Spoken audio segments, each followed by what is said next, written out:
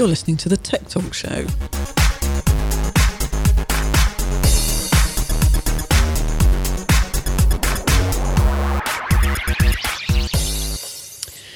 Hi there, my name is Sue Nelson, and for the next hour we will be talking about all things tech. I'm joined by my fellow presenter, Steve Griffiths. Hi Sue, hello, how are you? Oh my God, you look a bit like you're in a good jumpy old mood. What's wrong with you? I've had a bit of food. Had a bit of lunch? Yeah, I'm pinging a bit now. Okay. So yeah.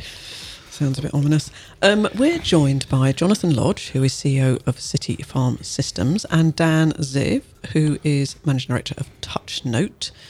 Before we do that, I just want to ask you a question, Steve. Do you buy bags of salad from supermarkets? Yes. Now, what sort do you buy? When I'm on an economy drive, I make my wife buy a whole iceberg lettuce because the chopped iceberg is at least 3 times the price.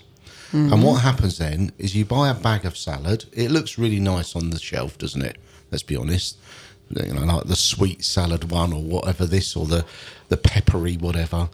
It goes in the bottom drawer of the fridge, and then you pull it out a week later and shove it in the bin, because that's what normally happens at my house. That's because you don't like eating salad. That's got nothing to do with the fact that it's a bag of salad. It's just that you don't eat salad. There is a joke there, isn't there? Because I race cars, and as my hobby, and my team manager says to me quite often, have a salad.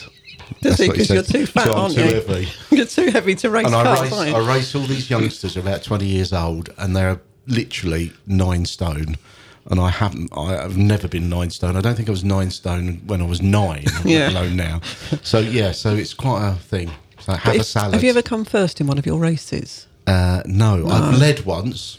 Right. I've led a race. Is that because it was downhill and because you were heavy? That gave you a bit of a following wind? Well, yeah, no, not really. But you need to eat more salad. But there's a lot of tech in racing, you know, and that's, I know, you see. Yeah. Now, I do buy bags of salad because I use them. But I shop nearly every day, and I think that's the difference. So I don't do a shop once a week. I just buy what I need in the next day or two, because I'm not at home often, and I think that's the difference. Because if I buy a big, huge lettuce, I don't actually use it.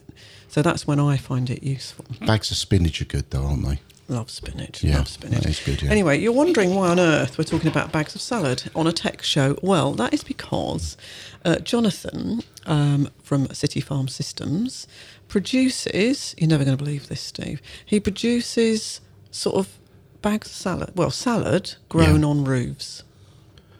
Now I've seen some of this. I'll be intrigued to see what technology sits behind that. We're going to ask Jonathan in a minute, but in our studio here, we're on the 33rd floor of Euston Tower. And I'm looking at quite a few roofs. And from here we can see loads and loads of roofs. And is that the plural of roof?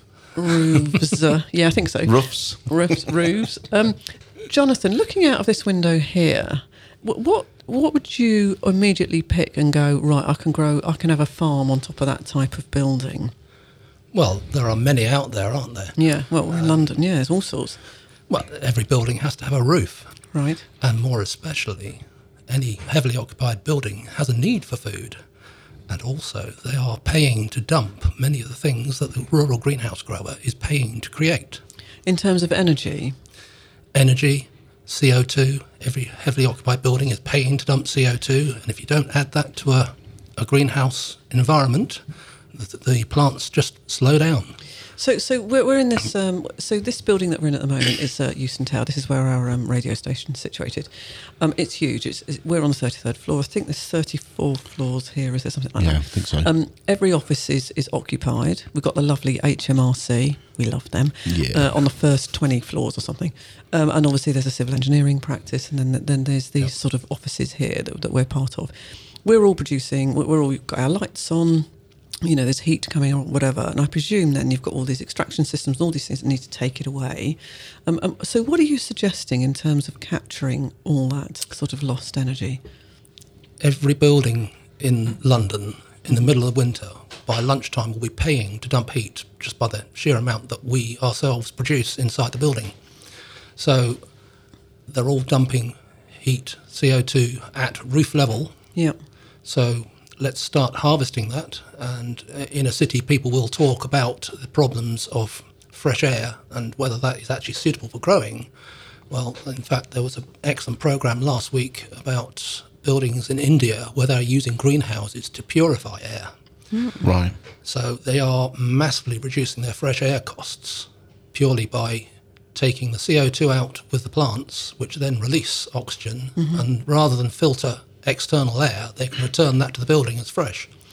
And so what you do then in your sort of... So say I wanted an installation of this. It's a city farm system. What would you do on that roof? I presume it has to be flat, does it? Or I'm making an assumption. Well, that's where our technology really kicks in. Okay. My light bulb moment was being stuck behind a supermarket lorry only a few hundred yards from the store. And when I finally got inside, the shelves were bare. And you think, well, actually, they have a very significant need. Yeah. But they haven't got a flat roof. They're a steel-framed warehouse-type construction. And so very quickly we thought, well, on a low-pitched roof, you're not going to be able to have an everyday workforce up there. So we need to automate that bit. And then the technology really starts to kick in. So what do you mean by automate it? So you would plant plants up there? No, okay. at floor level. Right, explain it. I really can't. I cannot get a picture of this at all. So you need to explain it. Tell us about the technology. So I want to grow some salad. Where do I grow it then? I don't grow it on the roof. Well, rather than a mere shelf stacker in Tesco or Sainsbury's, how about having them actually involved in the growing and become the farmer?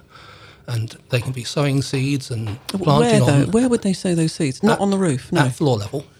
On a floor of a building. So here we could turn the 34th floor, which is at the top of this tower, into literally a farm, a growing area. Let's call it that instead. You call it your incubation area and your starting point, and then because we can't have people on the roof and we need to track what's going on, we actually need the equivalent of a lift shaft to take our produce up to the roof.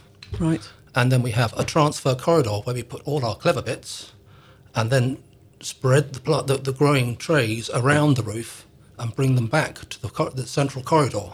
The roof isn't the floor. So I'm saying here we've got the 31st floor, 34th floor, and then we've got a roof on top of that. I still don't understand. So we've got stuff growing on the 34th floor. No, that's your propagation level. Right. I think that's what you're saying, aren't you? Well, it could be the retail space. So you could have someone. No. Let's just stick to one thing rather than go on to another thing. Otherwise, it's too confusing. So we're growing, we're propagating, as you say. We're growing the sort of nursery plants on the 34th floor. Yeah. Put them onto the lift, and we track because we cannot be on the roof. We need to know what's going on. We track individual growing trays with RFID, the radio frequency tags. Yep. And that can then track where they are on the roof with our readers. And so how would the technology work? So you've got all these trays, and some have been up there 10 minutes, some have been up there 3 days. But what you're saying, I still haven't got it, Steve. Sorry, I'm a bit slow at it. So what I'm saying is, what you're doing is you're propagating them and you're getting them past seed level, so that they're a little bit. No, not necessarily. They're a little bit higher than that, and then at that point you go, right, they need to go up on the roof now because they need a bit of fresh air or whatever. Well, CO2, heat, light. Okay, so you have floor and then they get moved up to the roof because they then grow further. Is that right? So we put them on to the equivalent of a lift shaft and we track them with the RFID. So we plug it into the reader and 2 levels and we can take it. It's a hugely efficient way of growing. It is. And one of the beauties of it is that using multispectral imaging with modern cameras, we can actually detect what's happening to the plant. So if there's any nutrient deficiency, any pests or pathogens, which shouldn't be in there because it's enclosed, but we can actually see what's happening to the plant before the human eye can. Wow, that's amazing. So you've got to join up all those factors, all of the measurements into a system that then controls exactly how much, when, and everything else that goes into the growing cycle of that particular plant. So, I mean, the costs must be huge, mustn't they? Well, a lot of setup costs probably are. That's what I mean, yeah. But once you get cracking... Because we have the transfer corridor, we don't actually need that much technology. Right. We use a small amount and use it intensively.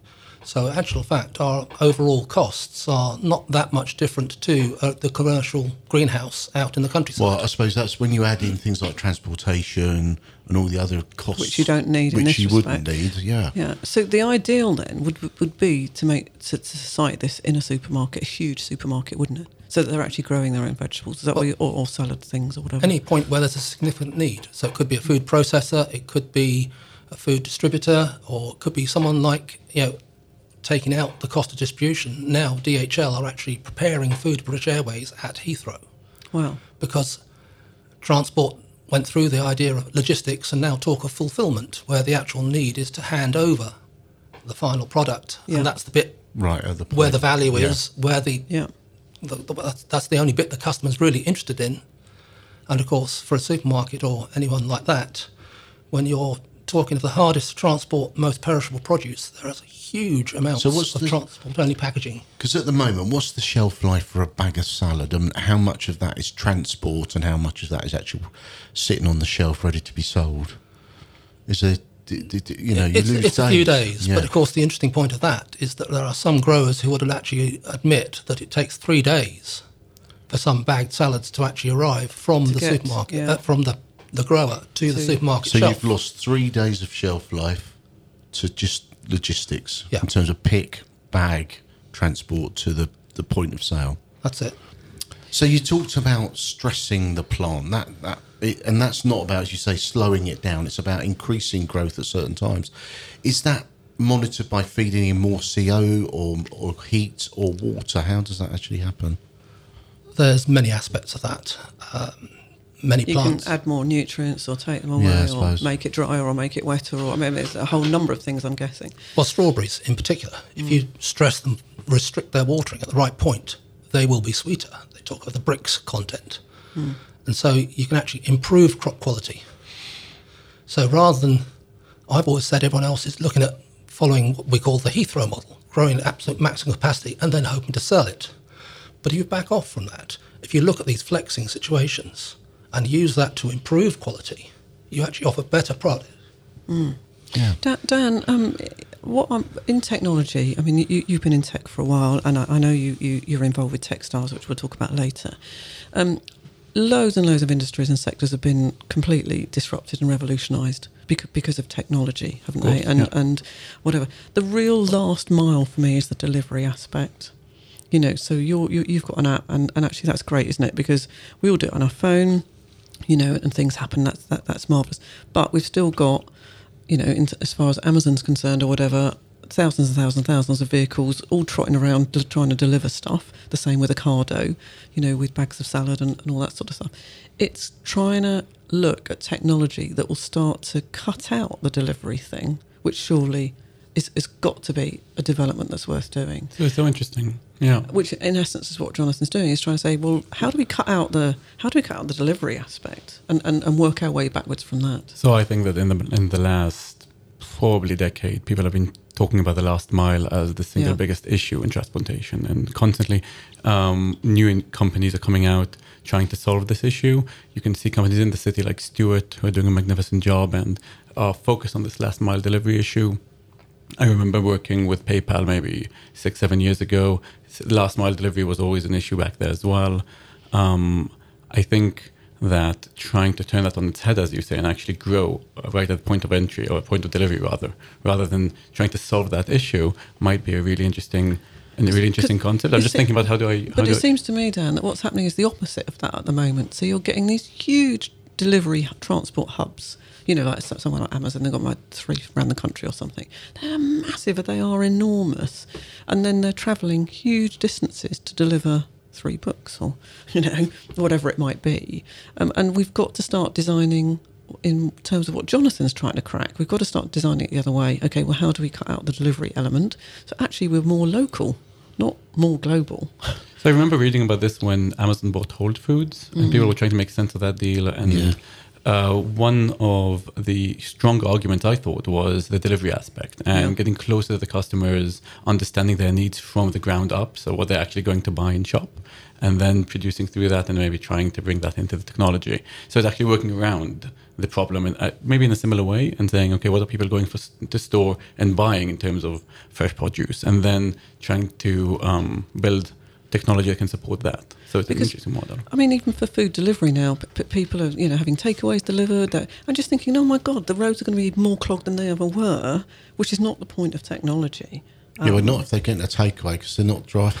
They're not driving to pick it up. Somebody's driving. True. But what I'm saying is there's loads more. There's loads, and what people are doing is absolutely shopping from their chair, but then expecting it all to be delivered. And also, it's that I want it now thing. So there's no planning around combined delivery or can it be done in a different way. So like Amazon Books.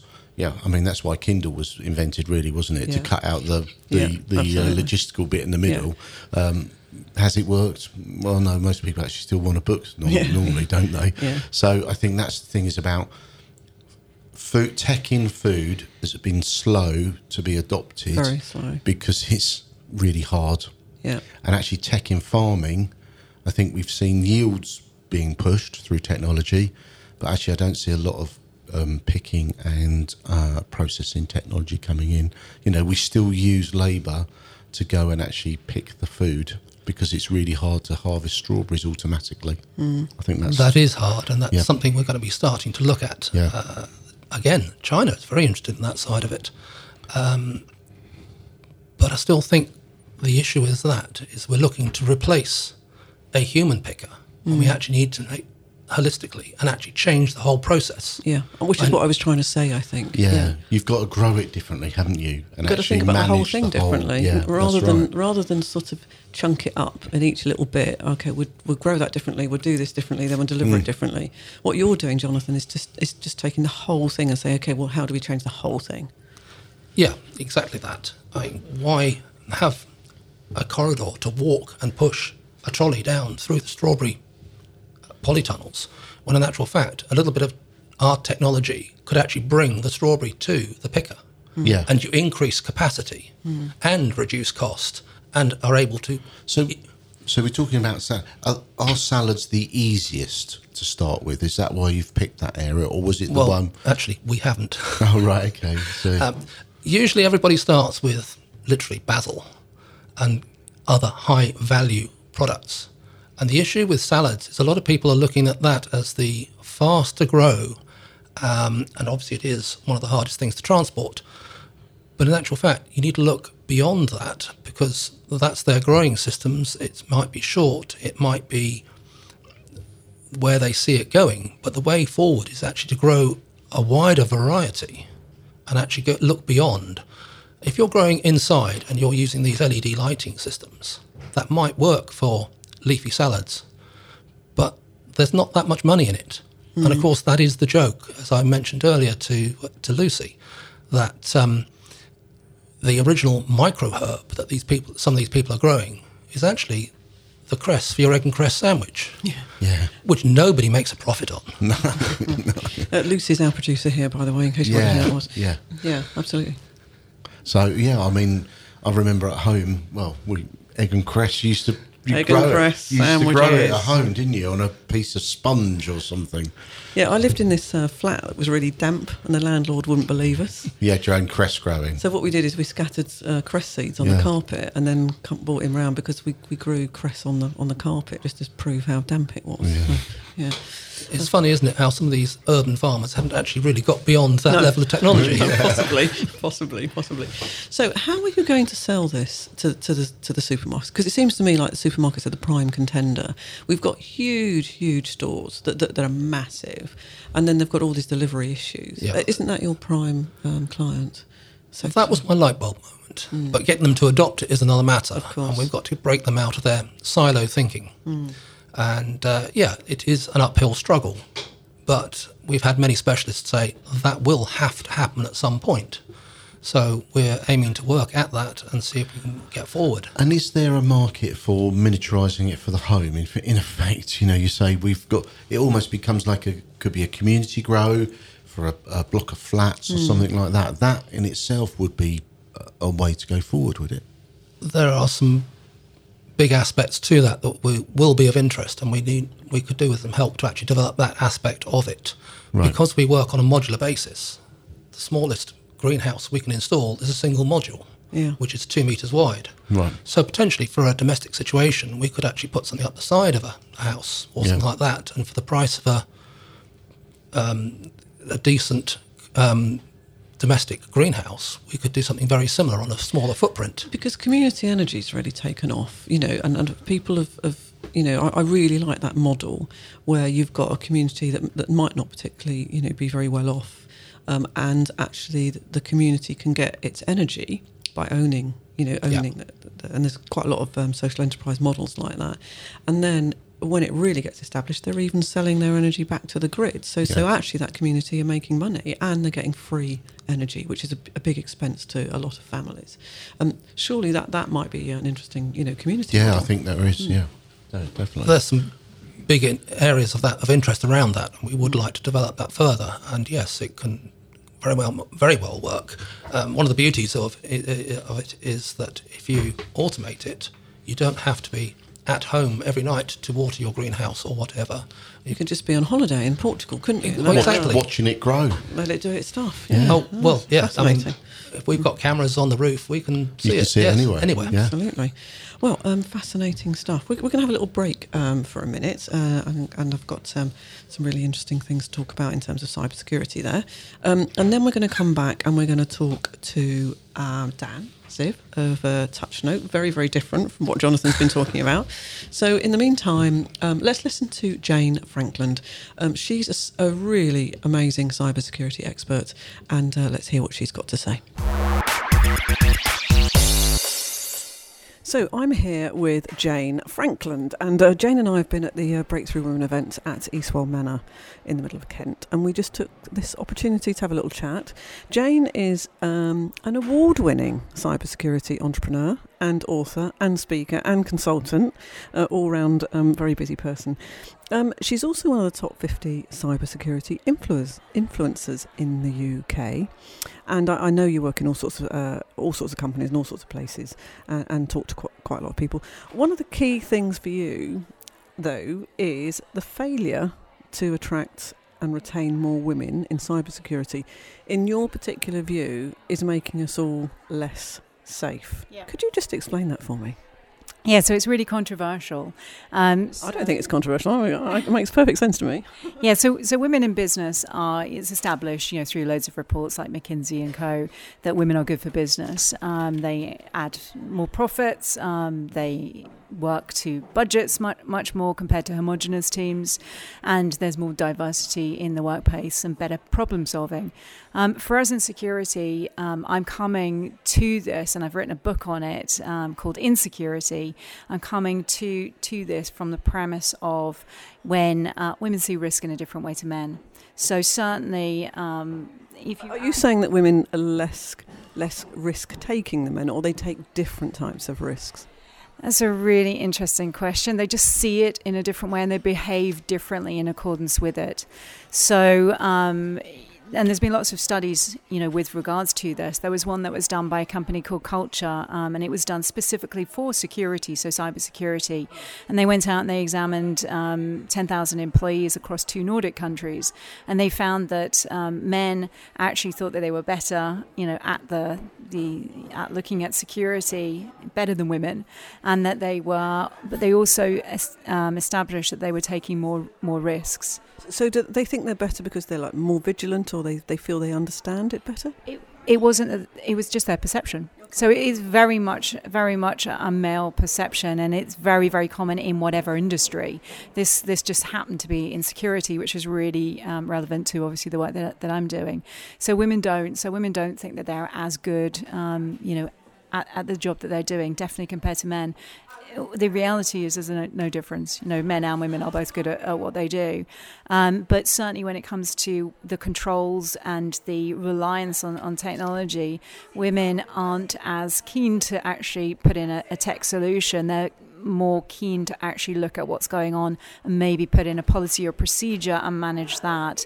So there are different... So what you're saying is that women would they'd rather manage it out and have a process and try and do it in that very human way, I suppose.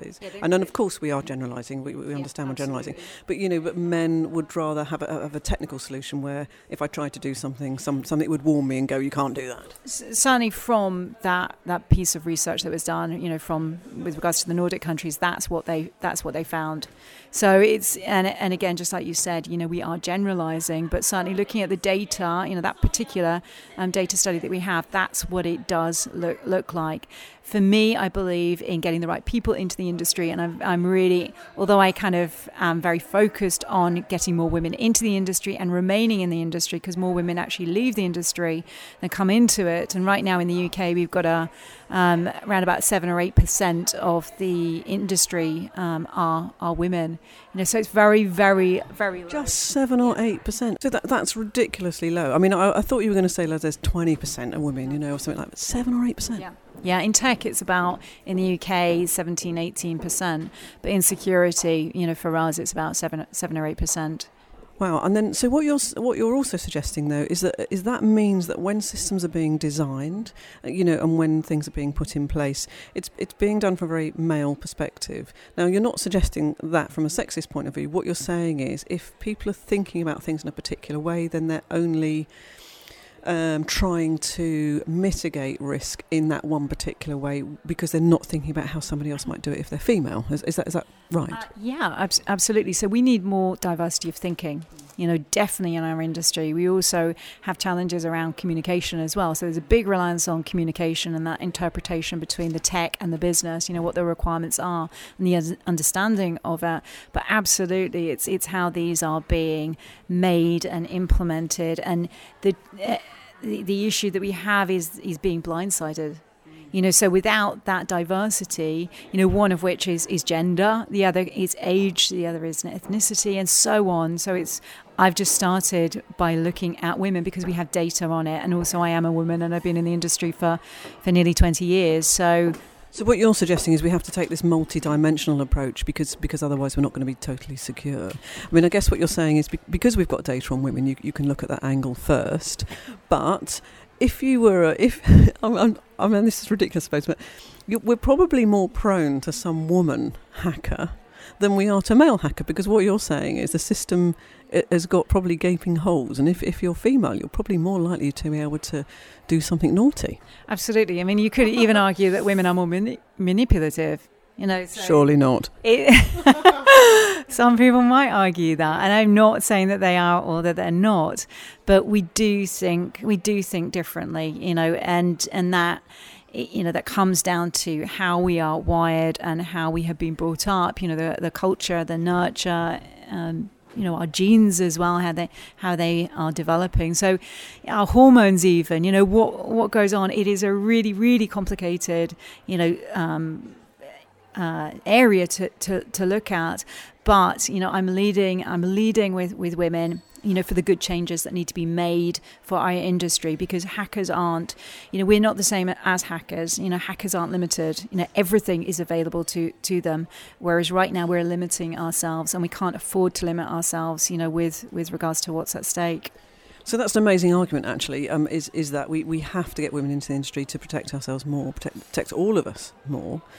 So that's one thing. If you're a small business and or even on a personal level, I mean, obviously you're saying that you should have a diverse workforce to make sure that you are secure if you're putting security measures in, to cover off every angle. But are there some simple other things that businesses could do, for example, just to make sure they're protected a bit more? Well, absolutely. So one of the first areas I always start with is risk. So really look at your assets. So identify what your assets are, and really understand, what they are and where they are. Put a value to them, and really look at your exposure. So what are they, and where are you exposed? If you don't know, then start with a risk assessment. So. Or get a teenager in to muck around and see what damage they can do. No. I'm half joking. Yeah, I wouldn't do that. I mean, what is happening in the industry right now, you do have bug bounties. So typically larger organizations may look at bug bounties whereby, they are getting effectively a hacker in to actually go and find the vulnerabilities. Where are we not? Where we're weak. Absolutely. So in my industry, we still can call them hackers, or we can call them penetration testers, but they will come in and they will work to a particular scope and brief. So they might be looking at your infrastructure, your network, or they might be looking at the applications that you have, and they'll be testing them, and they'll be reporting on them and advising, where you are good and where you are where you are not so good. Because surely that's a good idea, because when you're in it and you're surrounded by it, it's quite difficult to be objective and not actually see things, just simple things actually that you know that every member of staff should do. So would you advocate somebody, you know, coming in to sort of stress test what you're doing? Yes, absolutely. This is not your job. You know, most companies don't have professionals in who understand how to do this. They're not current. You know, they've got an awful lot to do, so they just haven't got a clue. So I would definitely recommend that you engage with an expert, and there are ways to do that and find experts out there. Engage with an expert, get them to come in and really kind of look at your, whether it's your infrastructure and your applications or one or the other, and your policies. Look at your policies. Look at your policies, and then look at the awareness within the company. So teach your staff, you know, what to look out for, because we are bombarded with lots of innovative ways from those trying to steal our data or IP or deface our websites and so forth. You know, so there's so many creative ways and very old established ways that they are looking at. Brilliant. Well, that's really helpful advice, Jane. If somebody wants to get in contact with you or read your book or you know, would anywhere else that you would advise them to go just to get a bit more information about this sort of thing? They can go to cybersecuritycapital.com, or they can. I'm available on all the social media platforms. So definitely LinkedIn, Jane Frankland, and also Twitter as well. So at Jane Frankland, they can definitely find me there and via the website. But main piece of advice is make sure that your systems are completely, you know, sort of designed multi-dimensionally through gender to age as well. And if you're not sure if you're secure, come and get somebody in to stress test it. Absolutely. And one final thing is be prepared. So have a plan, because we used to say it's not a question of if, it's a question of when. Actually, in most cases, it's a question of it's already happening. So how are you going to face your customers, your clients? How are you going to deal with the regulations that are coming in, because you are going to be fined? So have your plan, know what your message is, be able to deal with the crisis. With the complete meltdown. Yeah, exactly. Yeah. Jane Frankland, thank you so much for joining us. And I'm definitely going to go and have a quick look at that book. Thank you now. Thank you. And that was Jane Frankland, cybersecurity expert. So we're back now on the Tech Talk show. We've been speaking to Jonathan about his rather amazing indoor farm thing. Steve admitting that he never ever eats salad. Or have a salad. Or even have a salad. And we're now going to have a good old chat with Dan Ziv. Now, Dan is Managing Director of TouchNote. He's got a really interesting background. I know you've been there since May 2016, but you've also got, I know you're on the advisory board of Feeder, and you're a mentor with Techstars, so you're really involved in tech. We'll talk about, you know, your other thing in a minute, but the tech scene is fascinating at the moment, isn't it? Absolutely. I don't think there's been a better time, really, to be in the tech scene in London. In the last 5 years, I feel that things have really, really matured. And I'm British Israeli, so I grew up in Israel and in London, and seeing the differences and how Israel is such a vibrant and mature community, and has been for the past 2 or 3 decades, and then seeing how London and Europe in general has caught up with that. Incubators is a great example of that, accelerators, funding, and the kind of startup scene. They talk about the number of startups coming out of shortage every year, and as that grows, you can see the entire industry grow. A lot of people will be surprised when you say that Israel is so far advanced. I mean, it genuinely is, isn't it? There's been some incredible technology coming out of there, and it's the skills, digital skills, and all sorts of other technological skills in Israel has you know, been right up there for quite a while.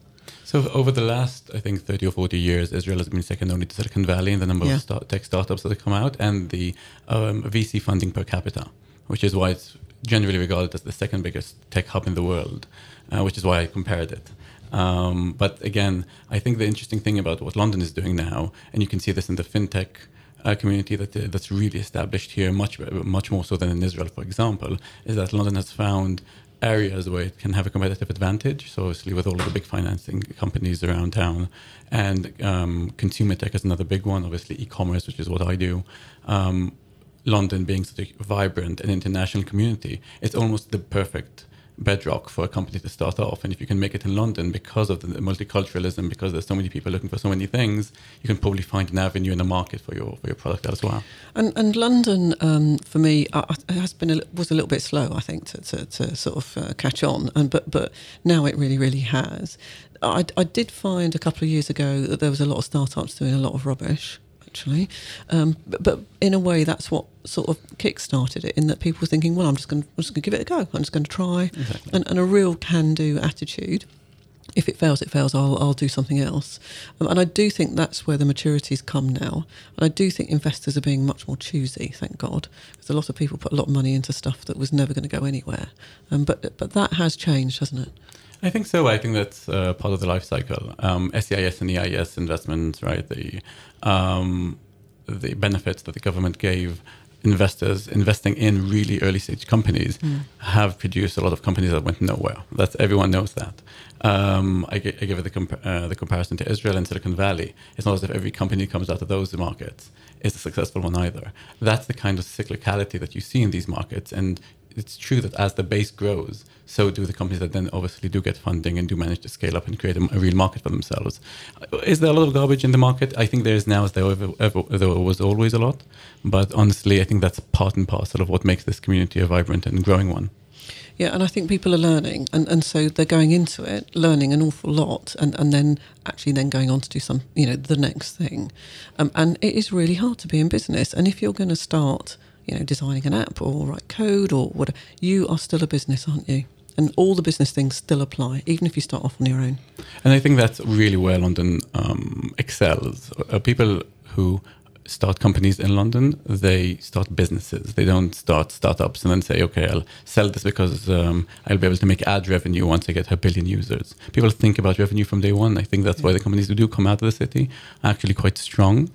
And you see also that, and this is where TechStars comes in, and there are many other accelerators as well, that manage to mentor people into thinking of these businesses as revenue-generating entities from day one, which obviously investors are happy to see, and that really grows the market. Do you want to tell us a little bit about TechStars? Because it's an international program. So TechStars is one of the leading accelerator incubators in the world. It's been running out of London for a while. It has 3 practices, I believe, here, one jointly with Barclays and the other with Virgin. And I have been in touch with them for the past 18 months, I believe. Essentially what we do is 12 to 20 mentors are staffed to startups. I think they choose 12 startups per cohort. And then you give them weekly mentorship, try to help them out. And the beauty of this is that you essentially give your talent out for disposal and you say, listen, what do you need? Is it product help? Is it finding investors? Is it understanding growth? Is it marketing? And they come to you for mentorship. Mentorship is one of the big things that are driving these kinds of processes. So how would a company get onto that program? What's the entry process? So there's an application process. Right. I think thousands of companies try every year to get in, and unfortunately there's only 12 places. Yeah. Really? Yeah. And there's a Y Combinator. 500 startups just opened the London base as well. So as you can see, the London market is growing. And with it, the biggest accelerators are looking for local talent as well. And the biggest area of obviously funding and revenue stream is obviously a key area for businesses. What else are you seeing as common mistakes within the companies that you're involved with or the people that you mentor? So Uri Levine, the founder of Waze, he would have a saying constantly. He would say, fall in love with the problem, don't fall in love with the solution. I think if anything, what we're seeing in London right now is that people find a solution that they absolutely adore, and then they try to make it work at any cost. So they retrofit it back. That's what I think. So I think if anything, we need more failing and pivoting, not less of it. So people are seeing a problem, trying to fix it, failing at fixing it, and then actually focus on the problem rather than trying to find the appropriate avenue for their solution, if that makes sense. Yeah, it does make sense. We see so many people on the show that have pivoted, after developing something, and they never see it coming, and then all of a sudden they're off in a different direction. They're in a different market, or they've taken their technology and applied it in a different way. Absolutely. And that happens a lot as well, doesn't it? Absolutely. I can think of a few companies that have completely changed industries, let alone sometimes you think of apps that then they move from one sector to the other. And then some companies move from product companies to services companies and vice versa as well. So what's really exciting you at the moment that you're either mentoring or involved with? What are you seeing that you think actually that's something special? So I think there's quite a lot in food tech, generally speaking. My previous company was a food tech company called Uncover, last minute booking app for high-end restaurants. Yeah. And I'm seeing really interesting things coming out of there. We talked a little bit before in the previous session about how food tech in general and restaurants, and this is all a very traditional industry. Yeah. And in my experience, these traditional industries, there's an inflection point where they start adopting technology. I think we're seeing that in the market right now. Farm Drop is a great example of a company who's trying to take farmers and techify what they're doing and getting it all the way to the join table. it up, yeah. Well, I mean, Dan, you could not have said a better thing. well, there. Thank you so much. You've just done some work on food tech, haven't yeah, you? so I belong to Tech London Advocates, as an advocate, and when I joined that, there was no food tech group. So I contacted the founder, Russ Shaw, and said, "There's no food tech group. Can we have a food tech group?" And he said, "Well, yeah, you can, but you'll have to do it." Oh, okay, right, then fine. Yeah, over to you. Yeah, thanks a lot for that. So, yes, I started off a food tech group. And the thing that was very apparent to me was that there was no definition of food tech. What is it in the UK, not in Silicon Valley? And I feel quite strongly that, London's the centre of fintech, as it should be, because of the nature of the financial services in London. But you know what? The food in London is the best in the world, in my personal opinion, and the most diverse. And therefore, we should be the centre of food tech. America shouldn't. I mean, the food in America, I'm terribly sorry, in general is shocking. It's shocking. It's a huge generalisation, I know, but it's generally shocking. Because I've been to some very good places on the West Coast. Yeah, but I think if you go into London, I mean, the breadth and the depth of food offering in London is great, is it? Okay, I'll take your word for it. Anyway, I still think it should be London as the centre of food. Because also some of the nicest food I've ever had is actually in Israel. There you go. So I have to say, a lot of good Israeli restaurants now in London as well. Yeah, that's right. Yeah. Dan's nodding a lot at that. So what the group decided to do was write a definition of food tech because it isn't understood, and then it became very obvious that we need to give examples of all those different types of food tech. So for me, food tech is about minimising waste, actually, but using technology to do so. But also, there's the free from movement. How do you take out certain ingredients? It's quite difficult. All the way from some of the delivery systems, to the ordering systems, all sorts of stuff like that. So I've written this book called Food Tech UK. It's out next month. Amazing. Thank you for that, Dan. Just mentioning that. From all good bookstores. All right, yes. But the whole point of the book is to map food tech out so we can get a definition of it. And also to show there's loads of investment going into it. I mean, loads of investment. Oh, definitely. And especially in the growing systems, that Jonathan's been talking about, actually really, really using technology to solve some of our problems, because we will not be able to continue feeding the planet in the way that we do at the moment. We just won't. It is impossible. And nothing could be more important than food tech when you think about it. So the trend I think I'm seeing, which is quite interesting, is that food tech in London started off very close to the consumer. And you saw the Deliveroo's, Uncover was a good example, OpenTable, of course, and all these companies that are trying really to solve problems that are very, very close to consumers. And now the techification, if that's a word, actually is moving backwards towards the produce and to, backwards in the value chain. And very much like Jonathan's. Very much like Jonathan just said. So I think that's generally a trend.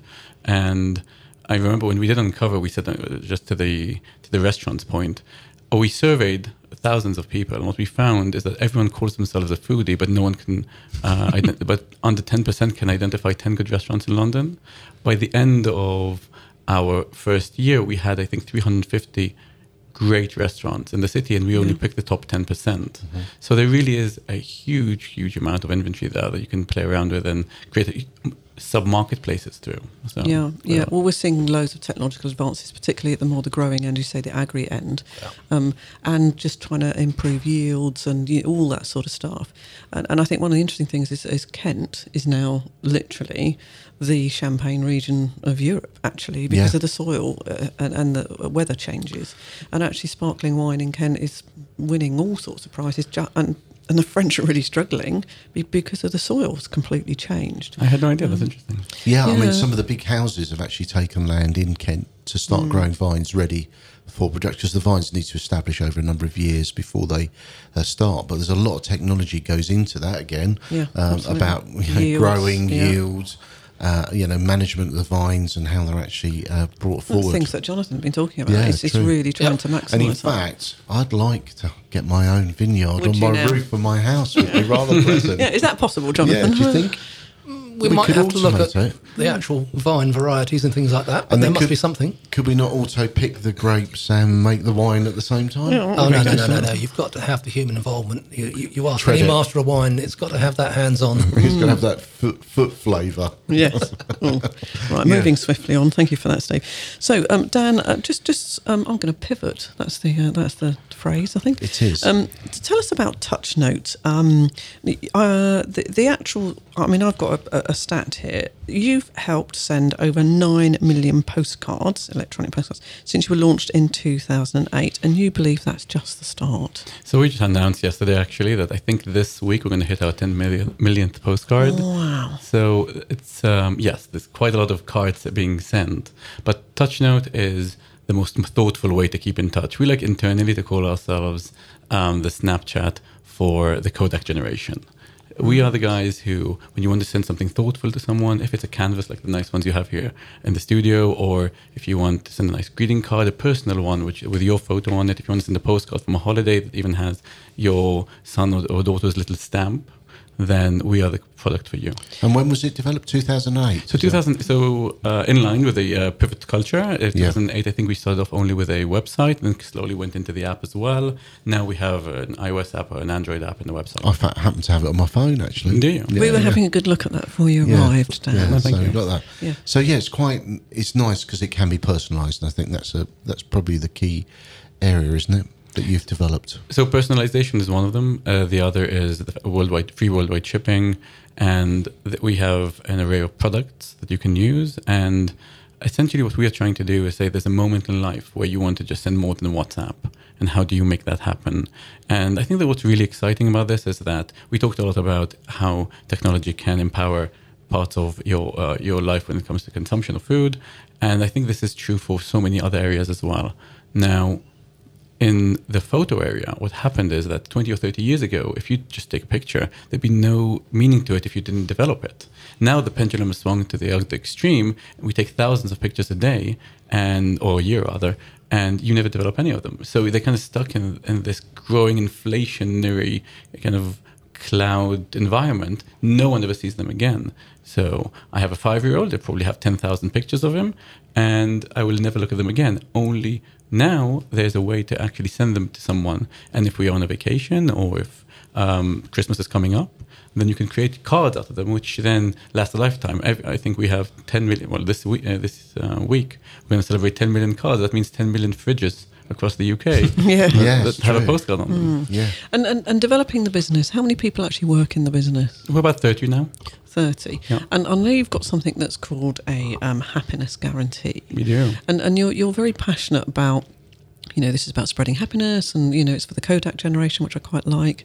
How do you make sure that your culture spreads across the business with the people, that work for you? Because it's got to be end to end, isn't it? If you're going to send these postcards and that's your business, you want to reflect that in the way that you work. Absolutely. So that's something we spend a lot of time thinking about, and we about 6 months ago had to have a really, really strong think about, okay, who are we and what do we stand for? And we decided that thoughtfulness is the word that we want to encapsulate, we want to really identify with. So then we took that and said, okay, how does that create a culture? How do you create a thoughtfulness consumer culture? Facing, your brand is about thoughtfulness. And then how do we internalize that? Absolutely. Yeah. Because we want every developer, every designer, every product person, every marketer to come into work and say, this is the most thoughtful place to work. And then that we hope will resonate in their work as well towards our consumers. So we revised our holiday policy. We call it the Thoughtful TouchNote holiday policy now. Nice. And there's no caps, there's no minimums, there's no maximums. It's about saying, okay, what I want to take holiday. Does this make sense for my boss and for my work right now? Is it high season for us and actually I have tons of work? Or actually can I wait for 2 or 3 weeks and then take my holiday?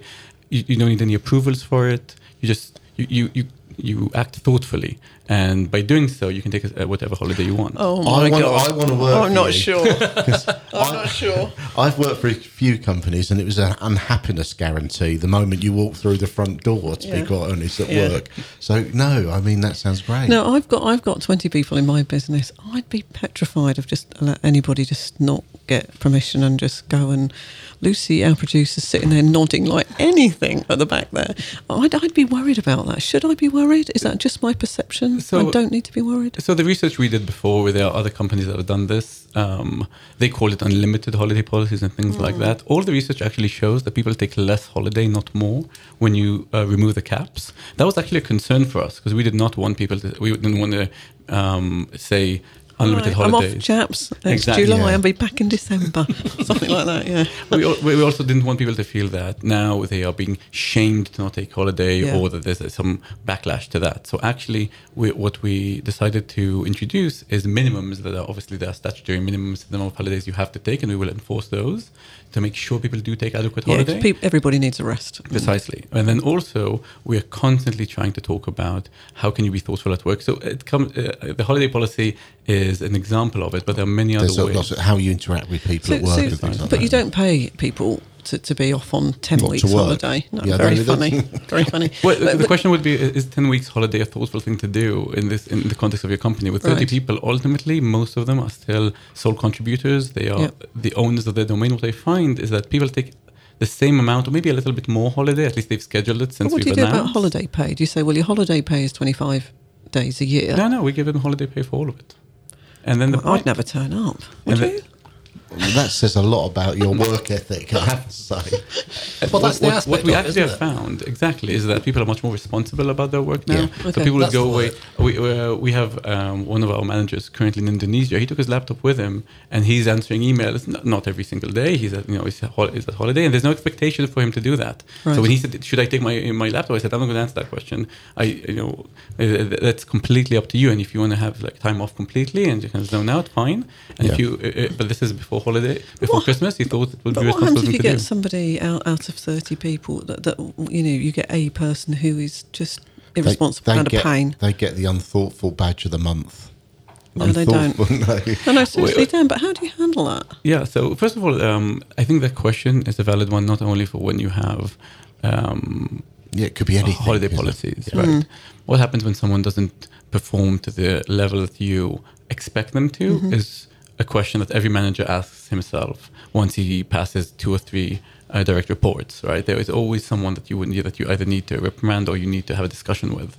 And that once you understand that that's actually the question that you need to ask, whatever the policy is, then it's not about where the threshold is. It's about what kind of culture you're building in your company. Yeah. TouchNote is by far the best place I have found so far in my career to work in, and this is from top down. Yeah. And this is because, for example, we are 100% transparent. If you think about this, it is quite a difficult thing to do. We are 100% transparent with our commercial numbers with our employees. They can see every line of revenue or profit and everything else. When my last Android developer came in, he said, it kind of freaked me out. It's the first time I've seen all of the commercial numbers of the company. But it's one of the things that we do to make sure that there's no boundary to the level that they would want to commit and help the company, but also to promote this kind of thoughtful environment. But what happens if you were to make a fortune and it all goes to you and all the staff are working and realise that, you're going to, I don't know, bag a couple of $100,000 and they're on whatever it is? Wouldn't they not take a longer holiday? Yeah, take a few Take a more longer days. holiday, that's a good idea. I mean, I share our figures as well, but what I'm saying is, but we're not at a point where we're making loads of money yet. But, if we were, I'd be worried that my staff might get upset with me. Well, first of all, I'm very happy that TouchNote is still growing 60 to 100% year over year. So we are getting to the point where scale is a impressive thing, I think, for our company and our employees. And some of them have said, last week I had a discussion with one of them. He said, I'm here because of the excitement. The growth is like nothing I've ever seen. So it is really something positive in our culture.